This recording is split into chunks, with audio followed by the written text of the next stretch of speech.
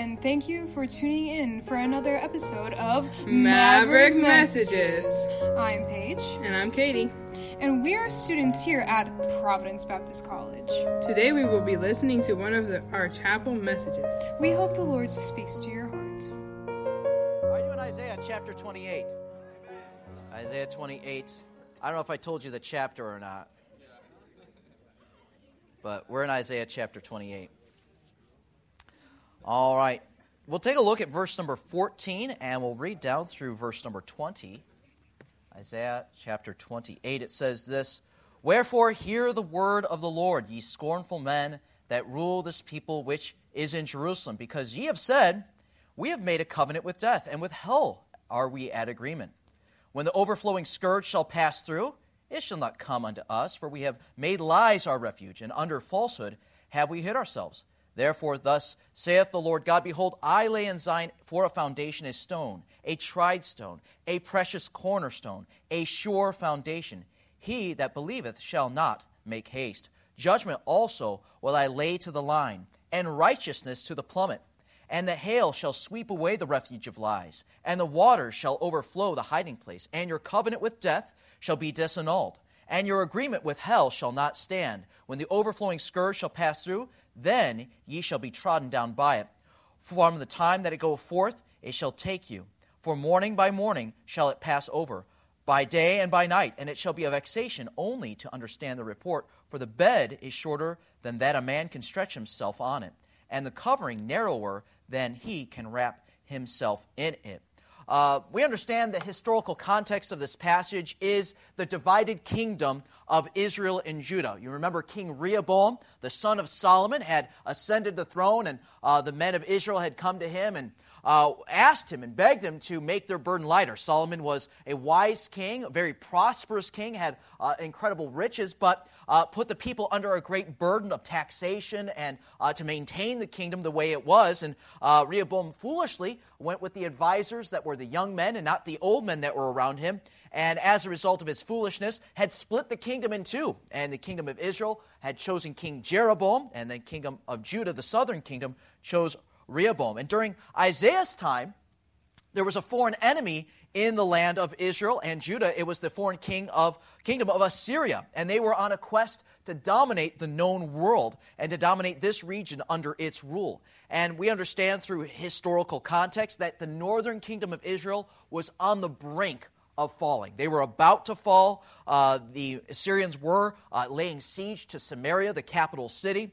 And all of this was observed from a distance by the residents of Judah and the residents of Jerusalem, and also the refugees from the northern kingdom of Israel. Imagine a lot of people evacuated the cities where they lived, and they traveled down to Jerusalem. And we know that's a historical fact as well. King Hezekiah had to expand the buildings and the walls of Jerusalem just to be able to fit all the extra people in Jerusalem during this time of the Assyrian kingdom.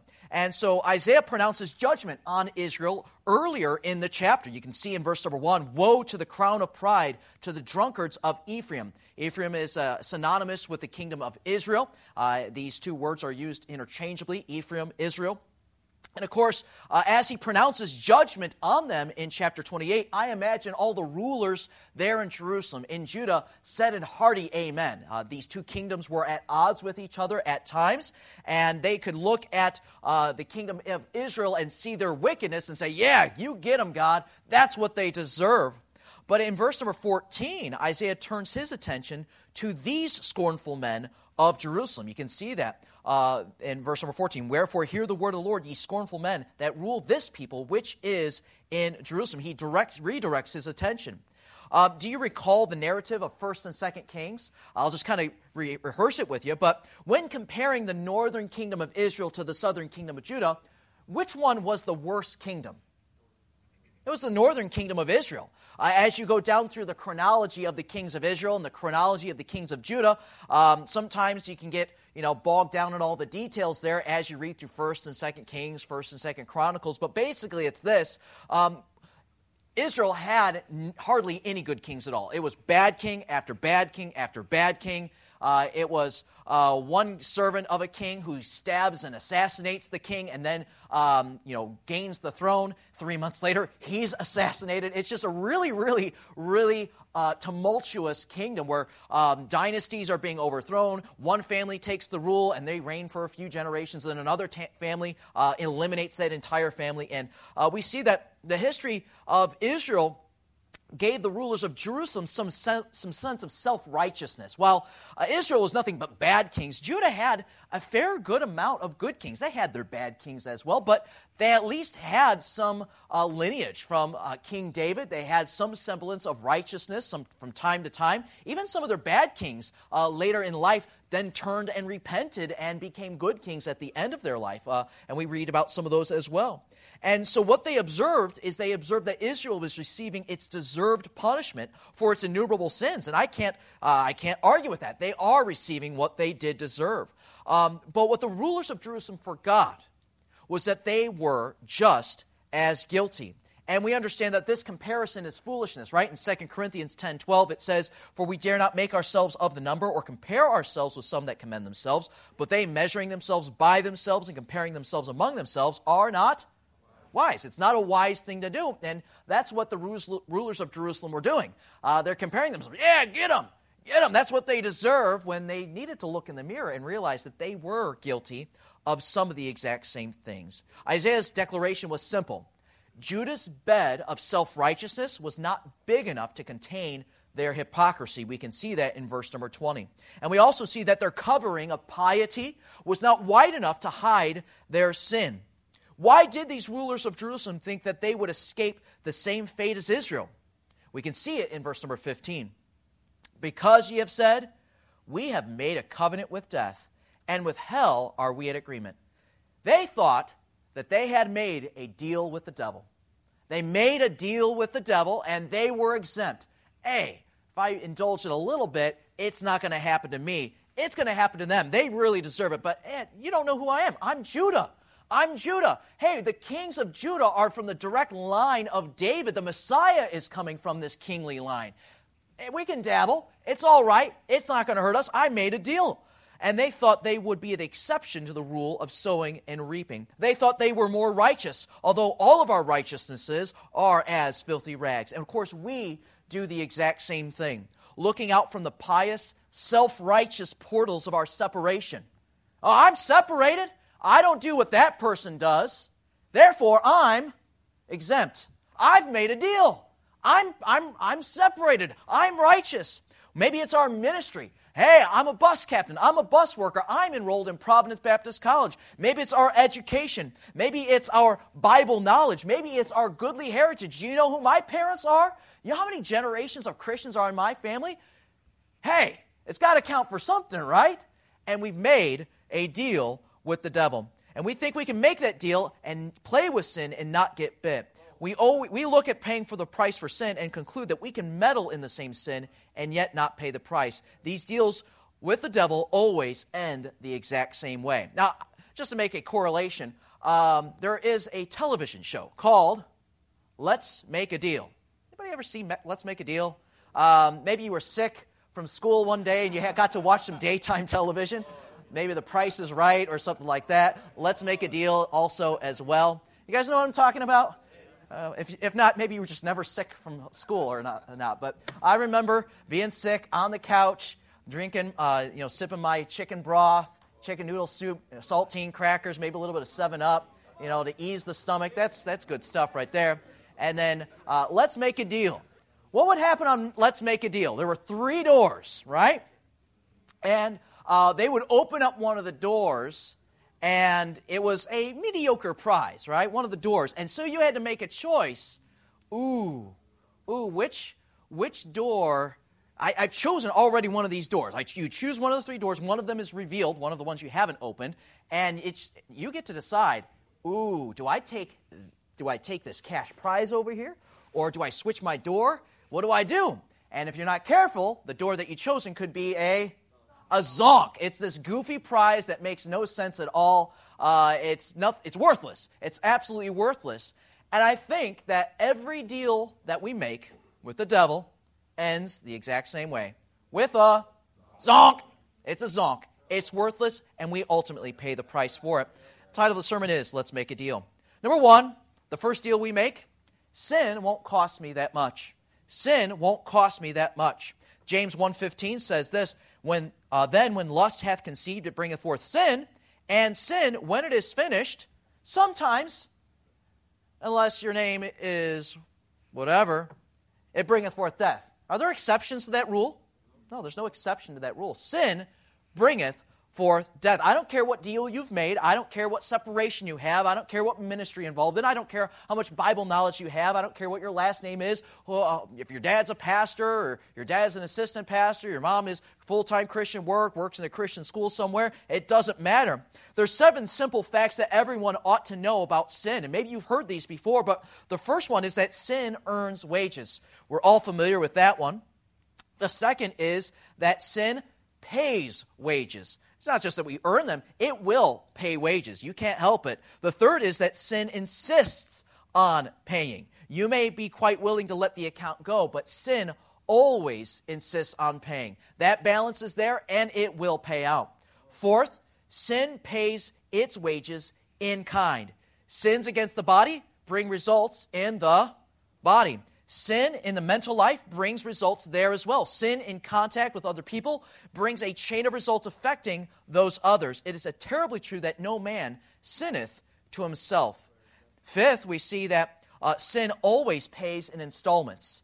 It's never in a lump sum. It pays a little bit here, pays a little bit here, pays a little bit here, pays a little bit here. For the rest of your life, sin will always pay in installments. 6, sin pays in full. Sin always pays in full. The only thing that can stop the full payment of sin is the blood of Jesus Christ that washes away the state of sin. But ultimately, that only keeps me from the final payment of sin, death and hell. But there's a whole life that I have to live on this earth where I'm continuing to pay the price for sin. We see in 7th that sin is self-executive. It pays its own bills. Sin has bound up in itself all the terrific consequences that ever come. The logical result of sin is death, death to the body, death to the mind, and death to the soul. So you might say, I can make a deal. I can make a deal. We understand that. You might say, I have power over the outcome of sin. Ecclesiastes says this in chapter 8, verse number 8, There is no man that hath power over the Spirit to retain the Spirit, neither hath he power in the day of death, and there is no discharge in that war. Neither shall wickedness deliver those that are given to it. It's just something. You have no power over the outcome of it. The cost of bitterness is too great. It's a sin. Don't pay it. The cost of prayerlessness is too great. Don't pay it. The cost of disobedience, we heard about that on Sunday night. Do not pay it. The cost of fornication is too great. Don't pay it. The cost of wrong music is too great. Don't pay it. You might say, well, sin won't cost me that much, and you'll find out that that's wrong. You also might say this, sin won't cost me later. Sin won't cost me later. Turn with me to Jeremiah. Jeremiah chapter number 44. Jeremiah chapter number 44 and verse number 17.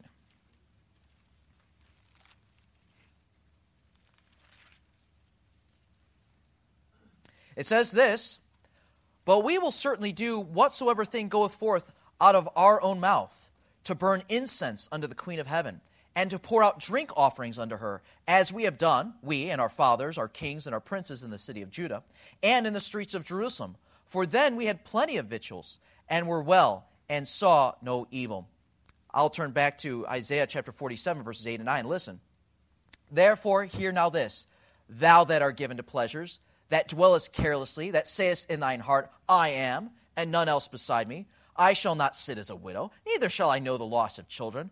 But these two things shall come to thee in a moment, in one day, the loss of children and widowhood. They shall come upon thee in their perfection, for the multitude of thy sorceries, and for the great abundance of thine enchantments. We see that Isaiah was prophesying some years, some hundreds of years before Jerusalem would finally fall to the Babylonians. But we read in Jeremiah that in Jeremiah's day, they actually did. Jerusalem did fall, and those things that Isaiah did prophesy actually came to pass. We see that sin will be pleasurable for a season. Hebrews 11:25, it talks about Moses here, choosing rather to suffer affliction with the people of God than to enjoy the pleasures of sin for a season. Jerusalem and Judah, they were practicing wickedness or practicing idolatry, and they were engaging in these things. And while Israel, the northern kingdom, was getting its due reward, they thought, man, well, judgment's not going to fall on us. We're still enjoying the pleasures of sin, but be sure your sin will find you out. Sin will be always pleasurable for a season. And often, as we engage in sin in our lives, we make the mistake, and we mistake the long-suffering of God for the complacency of God. We do something, lightning doesn't strike. Oh, I guess God doesn't care that much after all. We mistake it for God's long-suffering. Romans chapter 2. Turn there with me. Romans chapter 2. You need to see this.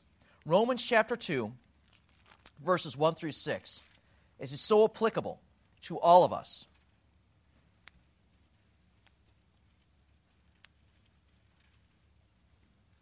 Romans chapter 2, verse number 1. Understand that Romans chapter 1, Paul just got done describing some pretty heathenistic people.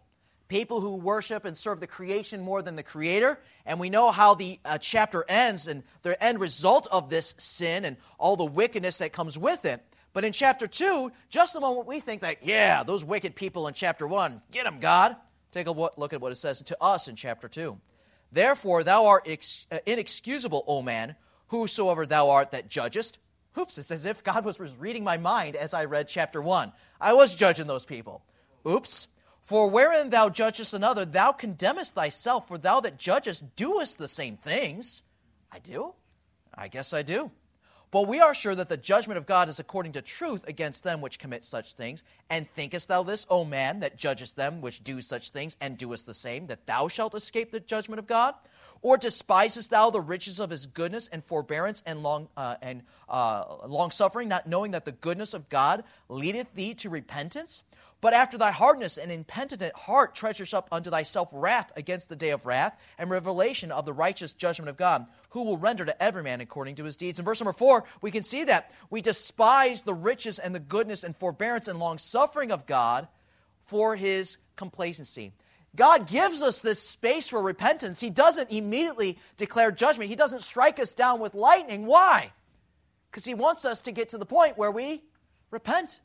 Where we can say, God, I'm guilty. Where we can come to him. He doesn't have to come to us. He gives us that moment, that space of grace, that space of long-suffering, that space of mercy, so we can repent. We mistake the long-suffering of God with his complacency. You understand that this idea of sin won't cost me later is the exact trap of credit card debt. You get the immediate satisfaction of the purchase, but you get caught paying for it later in life. The bill's in the mail. It will be delivered. You don't get to choose the day of delivery. Mel Trotter, maybe you guys have studied him in your Biographies of Great Men class. I think he's probably one of the men featured in your outside reading. And so if you haven't read about him yet, make sure you read him. But he was a famous rescue mission worker. He was working down at Pacific Garden Mission in Chicago, started a similar ministry over in Michigan as well. I think it was Grand Rapids, I believe, if I'm not mistaken. He was the son of a bartender who drank as much as he served. Trotter followed in his father's footsteps, losing job after job because of his addiction to drinking and gambling. And each time he lost a job, he promised to reform and start doing better, but each time he failed. And after the death of his baby son, he felt guilty for it. He felt responsible for it. Trotter made his way to Chicago, where he intended to drown himself in Lake Michigan. And legend has it that he sold the shoes of his baby son to buy one more last drink.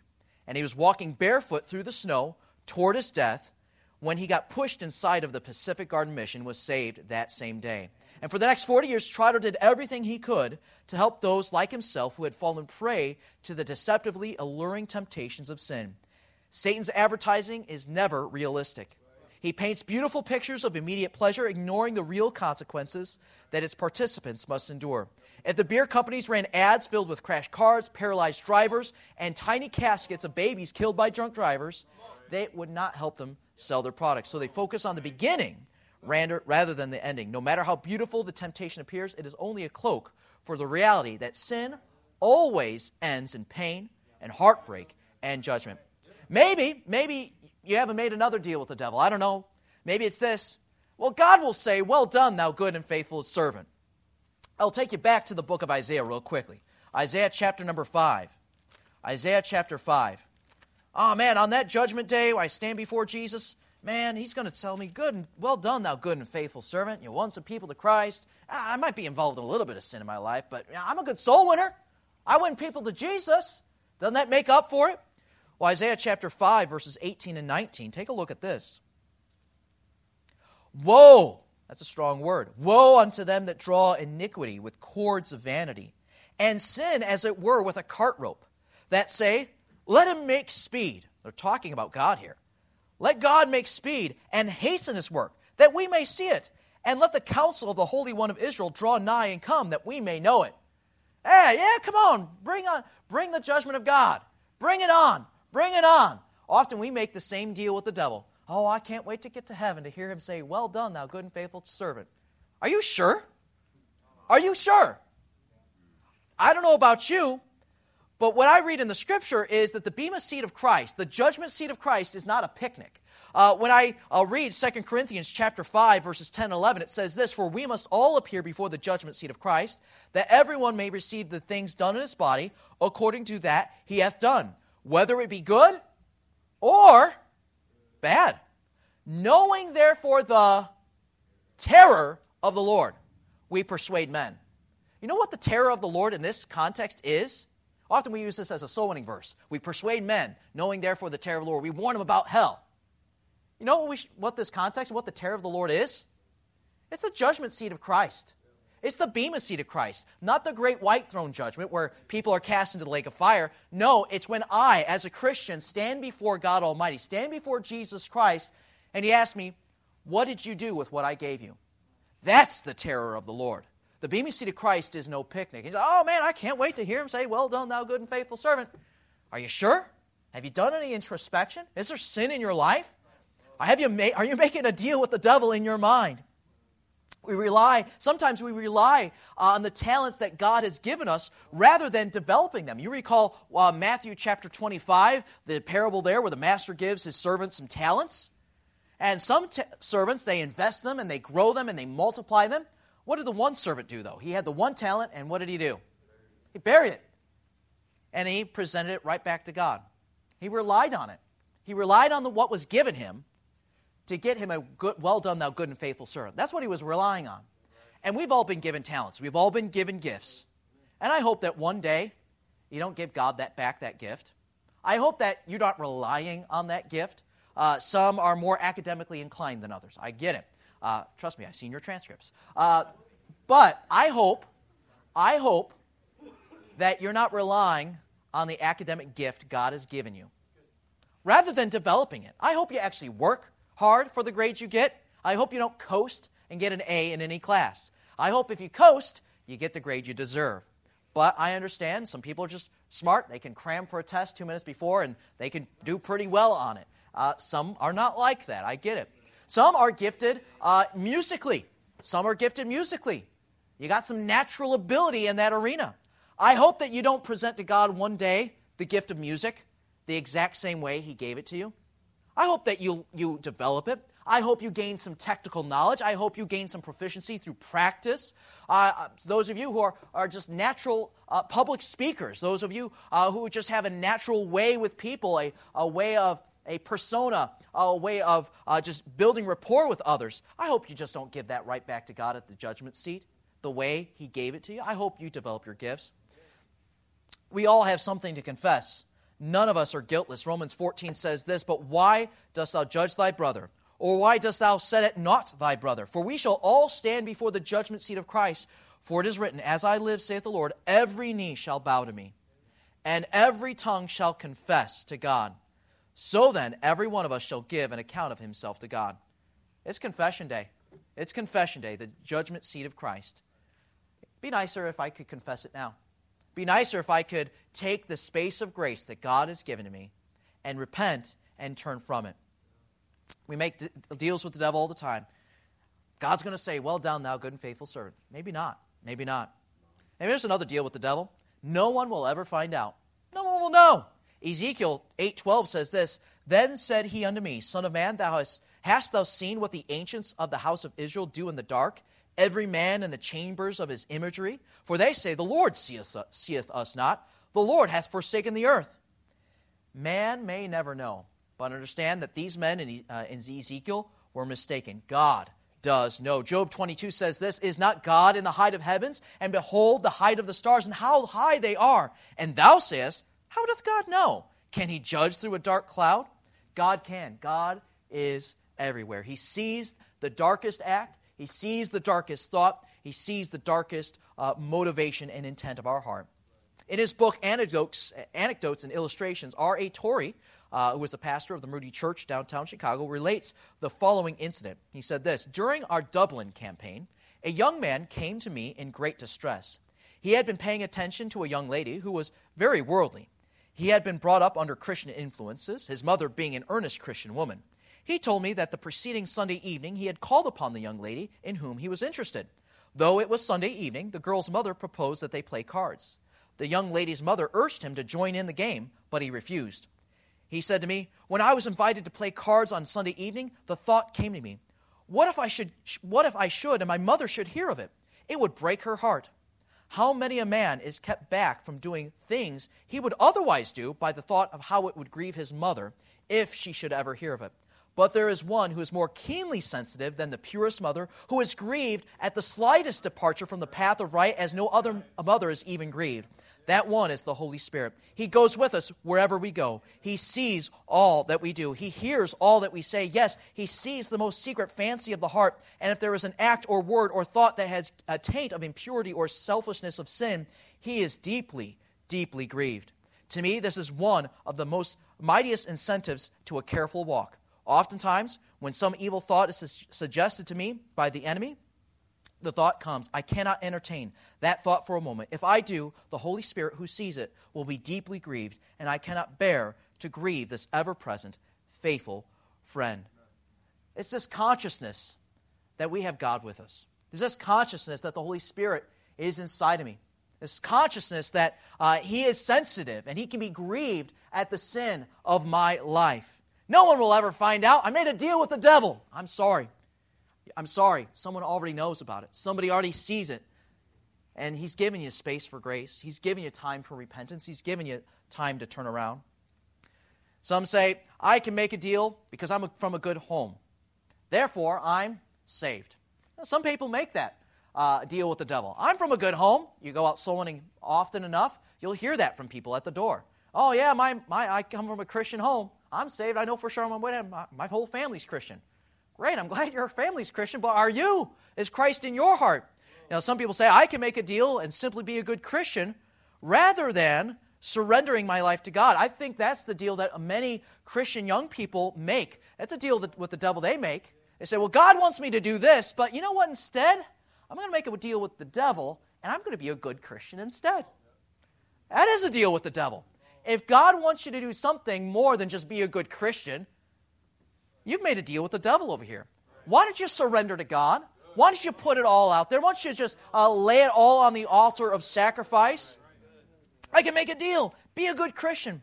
Here's another. I can make a deal and deny holy living and not reap it in my children. I can deny holy living and not reap it in my children. It's one of those things that is a wake-up call for any person. My wife and I, young married couple, have our first child. Gives you a little bit of sobriety to understand that you are responsible for a young life, to know that this child watches everything that you do, and they do. They imitate you so early on in life. It's like, holy cow, I didn't know they were watching. And you kind of have to, okay, we need to clean up what we're doing here. Where did you learn that? And well, probably from me. And so many times we think, man, I can involve things in my life and I'm not going to reap it in the people around me. Maybe I can make a deal and flirt with disaster without falling into it. Final illustration here. The final eruption of Mount St. Helens in May of 1980 was not a sudden event. For 2 months prior to the massive blast, the most deadly and destructive in American history, earthquakes and volcanic activity signaled a major event was underway. Authorities had plenty of time to sound the alarm and warn those living nearby of the looming danger. Yet despite the seriousness of the threat, some people chose to disregard the warnings. Probably the best known of those who refused to evacuate was Harry Randall Truman, not the president, all right? The 83-year-old man was the owner and caretaker at the Mount St. Helens Lodge at Spirit Lake. He had survived the sinking of his troop ship by a German submarine off the coast of Ireland during World War I, and he was not about to leave just because some scientists thought there was some danger. Truman told reporters, "I don't have any idea whether it will blow, but I don't believe it to the point that I'm going to pack up." On May 18th, 1980, Truman and his lodge were buried beneath 150 feet of mud and debris from the volcanic eruption, and his body was never found. He made a deal. Hey, I survived one tragedy, and no German U-boat can kill me. Therefore, I can cheat death yet again. It's foolish to recognize danger or temptation and think that we will somehow be exempt from the consequences if we linger. If we believe Scripture's warnings concerning temptation, we will surely flee. The Bible tells us to flee fornication. It doesn't mean a casual walk. It doesn't mean, I'll just skirt by it real quick. No, it means flee. It means turn your back, flat out run. When somebody's fleeing from something, you know it. You can see it by the look on their face. You can see it through their mannerisms. They're not polite about it. When somebody's fleeing something and you're in their way, guess what they're going to do? They're going to plumb run you over. You're like, well, what are people going to think? They're going to think I'm a fanatic. They're going to think I'm a fanatic. Flee. Run. Flat out run. The only real protection we have that we have is the approach taken by Joseph when he was tempted by Potiphar's wife. It says this in Genesis 39:12, "And he left his garment in her hand and fled and got him out." He didn't stand around. He didn't logic it out. He didn't make a deal with the devil. He just flat out ran. He flat out ran. Maybe, I don't know. Each of us have sin in our lives. Each of us do. Not my notes, but I remember 1 John. I'll read it to you. 1 John, at the end of the chapter, it says this: "If we say that we have no sin, we deceive ourselves, and the truth is not in us." And the next verse, "If we confess our sins, he is faithful and just to forgive us our sins and to cleanse us from all unrighteousness. If we say that we have not sinned, we make him a liar, and his word is not in us." I love how that verse, 1 John 1:9, is sandwiched between two other verses that say, hey, if you confess your sin, and just in case, if you didn't know you had sin, yeah, you do. Yeah, you do. Confess it, forsake it, flee, get yourself out, don't hang around, don't make a deal with the devil. Guarantee the result every time, one big song. Once again, thank you for listening to this episode of Maverick Messages.